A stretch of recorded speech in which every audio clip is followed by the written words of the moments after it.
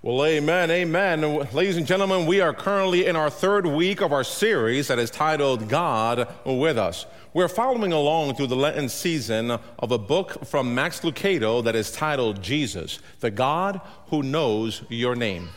And in the back screen, we're going to be having the three scripture references that I'm going to be sharing with you today. And I'm going to go right into one of them, which is the book of Mark, Chapter 2. The book of Mark, you can look in your Bibles or in your devices. Mark chapter 2, I'm going to be reading verses 13 through 17.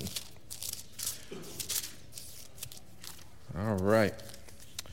Now, I'm reading from the NIV version, so if you have your own Bible or your device, it may have a different translation, but I pray you follow along. Verse 13 says this: Once again, Jesus went out beside the lake, and a large crowd came to him, and he began to teach them.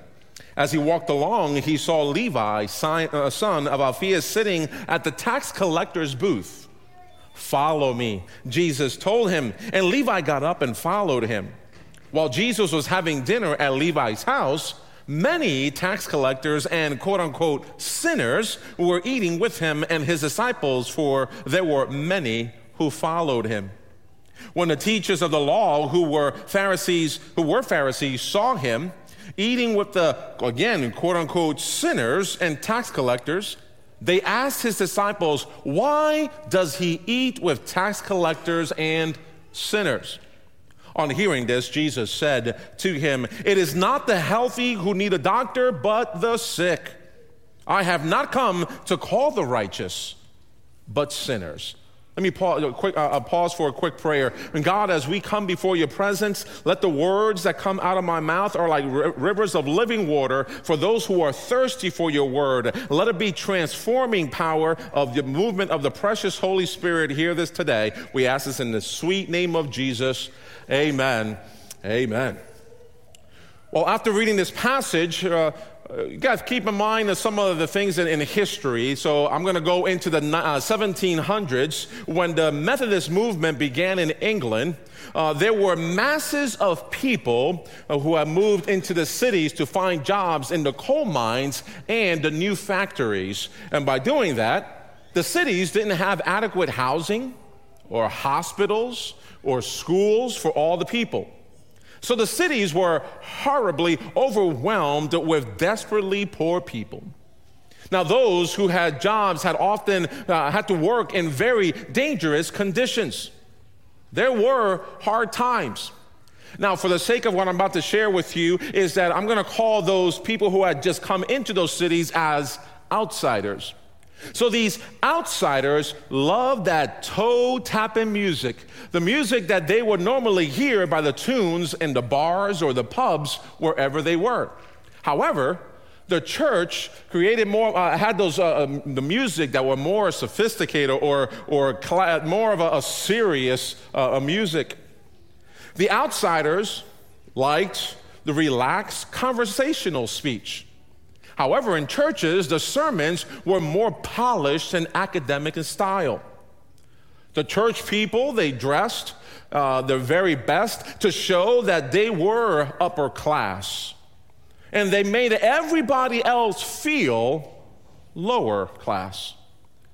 They made it clear in all sorts of ways that those who were in lower class weren't welcomed. Now, John Wesley, the founder of the Methodism, he had a friend that was George Whitefield. And George Whitefield would go out and he went to where the coal miners were, and he would preach the word. And then that was, not heard of. So there came a point where Whitefield went to America and he asked John Wesley to continue to preach to those coal miners. Now, Wesley had very mixed feelings about it. He didn't like preaching outside. He was nervous about those coal miners. But you know what? He went. He wrote in his journal that he submitted to be more vile. And he preached the love and the grace of God right out on the coal fields. And those rough coal miners who have been excluded from hearing the gospel by all sorts of cultural barriers in their churches, they stopped. And they even after working long, hard hours, they listened. Huge crowds of them. You see that they listened more intently than those that were sitting on the pews on Sunday mornings in church. The gospel of Jesus Christ for them became life and hope for their lives. It is written that they could see sometimes the little white lines wash through their coal dust that as the tears ran down their face. There were tears of conviction over their sins and tears of joy at hearing that hope that Jesus Christ could accept them and give them new lives. Can I get an amen to that? And thousands of them joyfully came into the kingdom of God. And so John Wesley organized them into the small groups and classes where they could learn. You know, John Wesley's brother, Charles Wesley, if you know about hymns, you'll see that Charles Wesley wrote a lot of hymns. And some of those hymns were pertaining to the tune of those that were in bars and the pubs.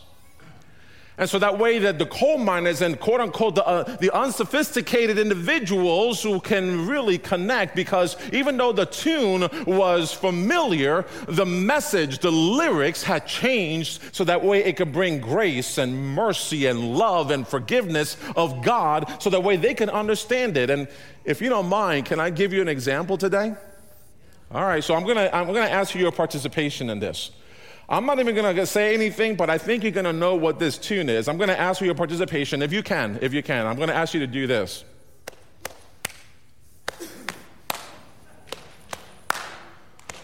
Are you getting it? You're getting it?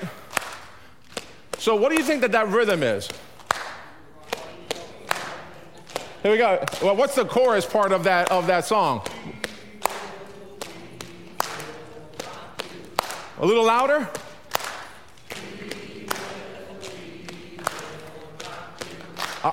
Hey, see, I didn't even say a word. You already knew. Like, you got the rhythm, okay? So what I'm going to do right now is I'm going to ask you to do that again, all right?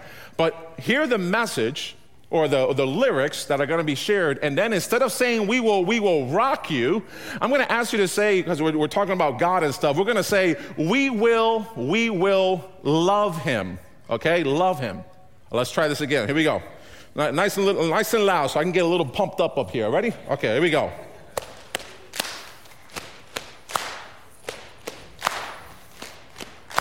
Jesus was a cool dude, 40 days without food, lived his life by the golden rule. He died in my place, amazing grace, spreading his love all over the place. Here we go. We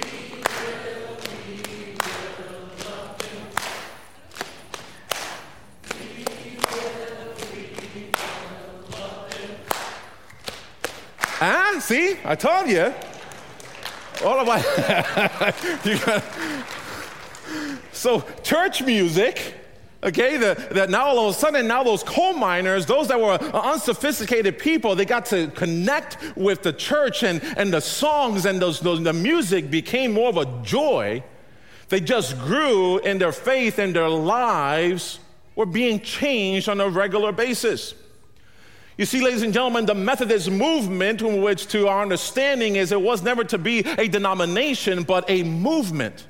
The movement took off when the doors of the gospel were open to the people who would appreciate hearing the good news in their lives. And so in today's text, in the book of Mark, we see two views of the church. The first view, the Pharisees saw it as a showcase of saints. They would work very hard to appear better than anyone else. They would stay far away from anyone who might leave the smudgy fingerprints on the glass of their display case. And that impressed some people. They seem impressed with themselves. In fact, with this first view, let's look at in the book of Matthew, chapter 23, verses 27 and 28. Matthew 23, verses 27 and 28. And as you're looking for it, we're going to see that Jesus had what he had to say to the religious leaders. And in fact, he has some harsh words to tell them. On verse 27 of Matthew 23, it says, "Woe to you," this is Jesus speaking, "woe to you, teachers of the law and Pharisees, you hypocrites! You are like whitewashed tombs, which look beautiful on the outside, but on the inside are full of dead man's bones and everything unclean.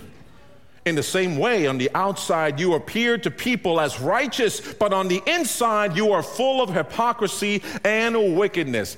Woo! Talking about some harsh words from Jesus to those Pharisees. Ladies and gentlemen, people today must also avoid insincere piety. Religion too focused on the appearance risk avoiding people who are in great need. The second view in this Mark passage, Jesus reached out to those others had avoided.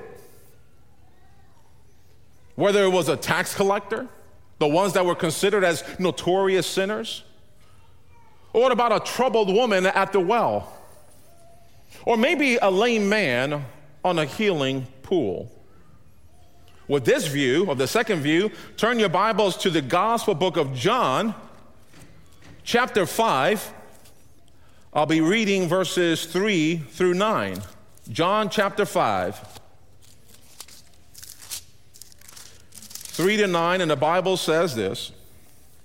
"Here a great number of disabled people used to lie, the blind, the lame, the paralyzed. One who was there had been there for 38 years. When Jesus saw him lying there and learned that he had been in this condition for a long time, he asked him, 'Do you want to get well?' 'Sir, I have no one to help me into the pool when the water is stirred. While I'm trying to get in, someone else goes down ahead of me.' And then Jesus said to him, 'Get up, pick up your mat, and walk.' And that's exactly what he did, that instantly the man was healed." Ladies and gentlemen, it is difficult to tend to those who are sick, physically or spiritually, if we are distracted by other things we consider more important. But you can't live a real life in a display case. People today who see the church like this try to recruit only those who look really good, only those who have money, who don't and won't make any waves to be in their church. And when they try to get together, everybody else looks polished up and on their best behavior. On the first day you walk into a church like that, it looks pretty good. But it isn't long before you start wondering if a real person like you will even be welcomed and accepted there.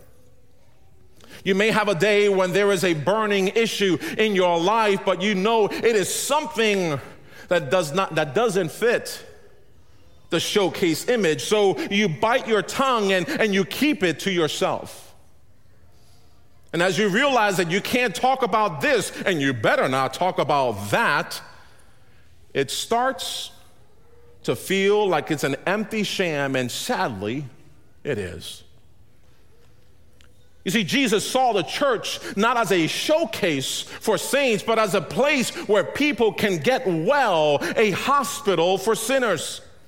He welcomed them. He ate with them. He hung out with them. You got to understand that in the midst of this message, that the church is not a showcase for saints. It is a hospital for sinners. Amen. Amen. You see, for the Mark scripture, Jesus spotted Levi as someone worth taking the risk of investing in. And he did it even when it really bothered the religious leaders and the Pharisees. He didn't care about that. And what happened when he did this? Levi was able to receive that love, and it moved him from stop being a selfish money grabber. He walked away from all the righteous, but sinners. Ladies and gentlemen, Jesus always had compassion to heal and help. Of course, not all people who needed Jesus suffered from a medical condition, But Jesus was always a doctor to those who were spiritually sick. Now, we may not all get physically healed, even as we continue to pray for it on a regular basis, but we all have the opportunity of being spiritually healed. Let Jesus heal you. He is compassionate. He is our great physician. Let us pray. Loving God, we come before your presence more. You see, if we see the church as a showcase for saints, then it will be really exciting when one of the top families in town visits the worship, and we'll all be excited that they are able to join our quote-unquote club and give us even more prestige in town. That will make us a more impressive showcase for how good we are. But if the church is a hospital for sinners, then we'll be more excited when a broken person comes to church. That our greatest excitement will be over the hope of that what Christ is going to do in repairing their life. And we won't care a bit what anybody thinks about our prestige in town.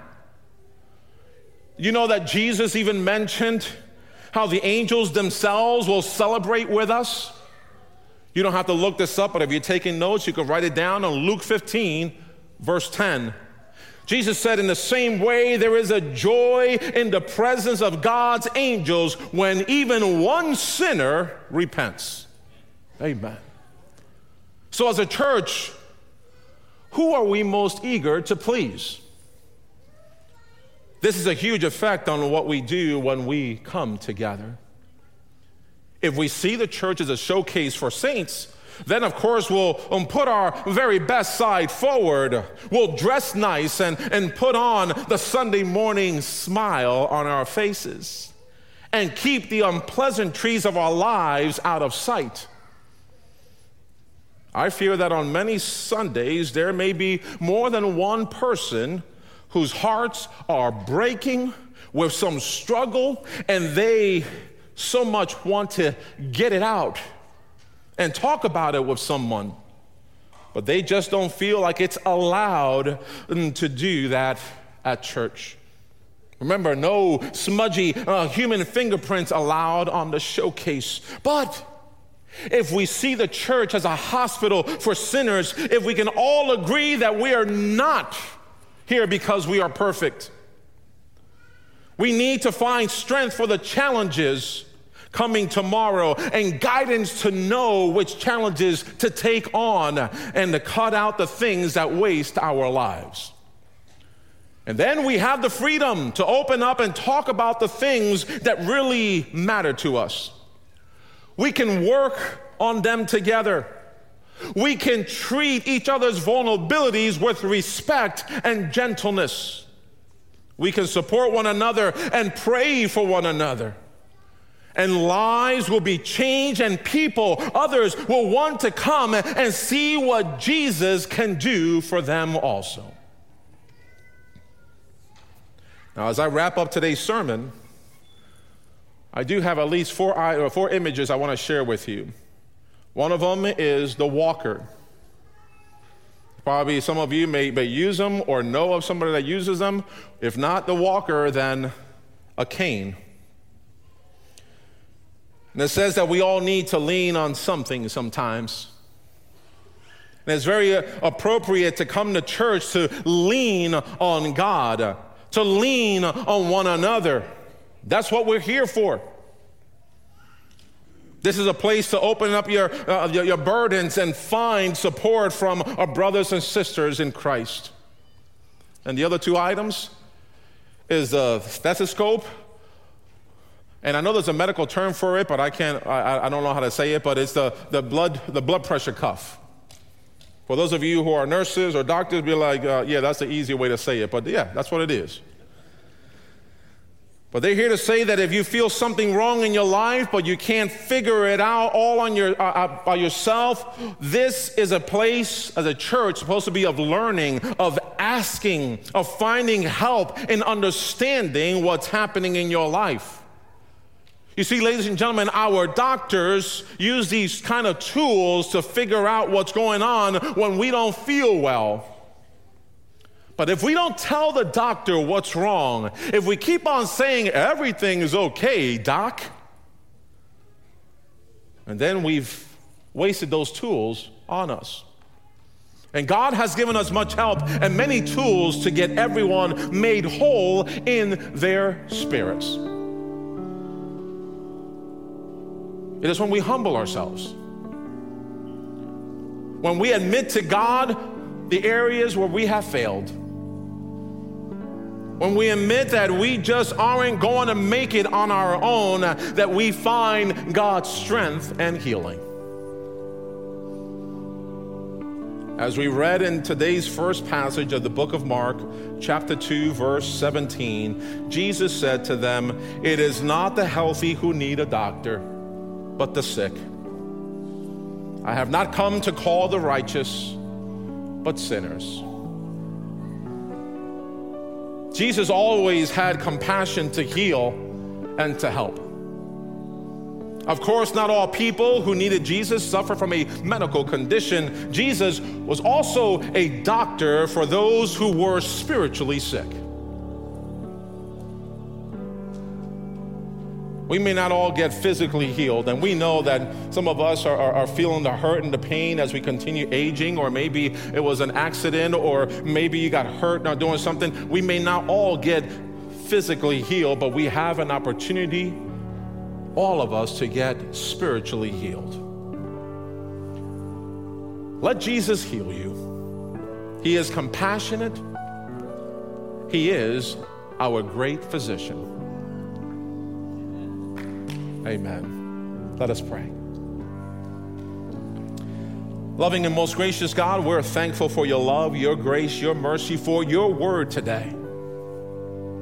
We know, God, that whether we are feeling alone sometimes when the struggles of life come our way, that we sometimes don't even want to share anything because we're being vulnerable, and maybe we feel like people are going to laugh at us or steer us the wrong way. I pray, God, that you lead us through your precious Holy Spirit, and that we can find someone, God, apart from you, that we can share our hurts and our pains, and that we can rely on you, lean on you, God, for that healing touch in our lives. The same way you did to Levi, that you were able to make a change in his life, and the others wanted to say, wow, there's still hope for me. God, that hope is still here because you have given us another day of life, and another day of life is another day of opportunity for us to turn back to you, that we may not get physically healed. And we know that that happens. We believe and have faith that physical healing takes place, but when it doesn't happen, because that's all in your hands, God, we can all hear today, we've all heard, that we can all be spiritually healed. We thank you for all that Jesus Christ has done for us, that he is not only our Lord and Savior, but our great physician. We thank you for your word today. We ask in the sweet name of Jesus. Amen and amen. Well, ladies and gentlemen, I want to say thank you so much for all the family and friends who have come in, and as well as for you and for those of you watching, as we were able to baptize 5 children here today. What a great way to witness, to continue also being the church. If you are around next Saturday, March 18th at 7 p.m., there will be a worship service. We'll celebrate recovery, that the title is Shameless Noise, where the name of our Lord and Savior Jesus Christ, our physician, will be lifted high and highly praised. I look forward to worshiping with you next Sunday as we continue on with this series. And by the way, ladies and gentlemen, don't leave today. If you need prayer, our lay pastor, Stephen Ministers, will be up on the front here after this service to pray with you and for you. Don't leave here without someone praying for you. I'm going to ask you to please stand. Receive the benediction today. May the power of the Most High, may the compassionate and great physician, may the leading of the precious Holy Spirit lead you and guide you until we see each other again. And God's people will all say, amen and amen. Have a blessed week, everyone, and God bless all of you.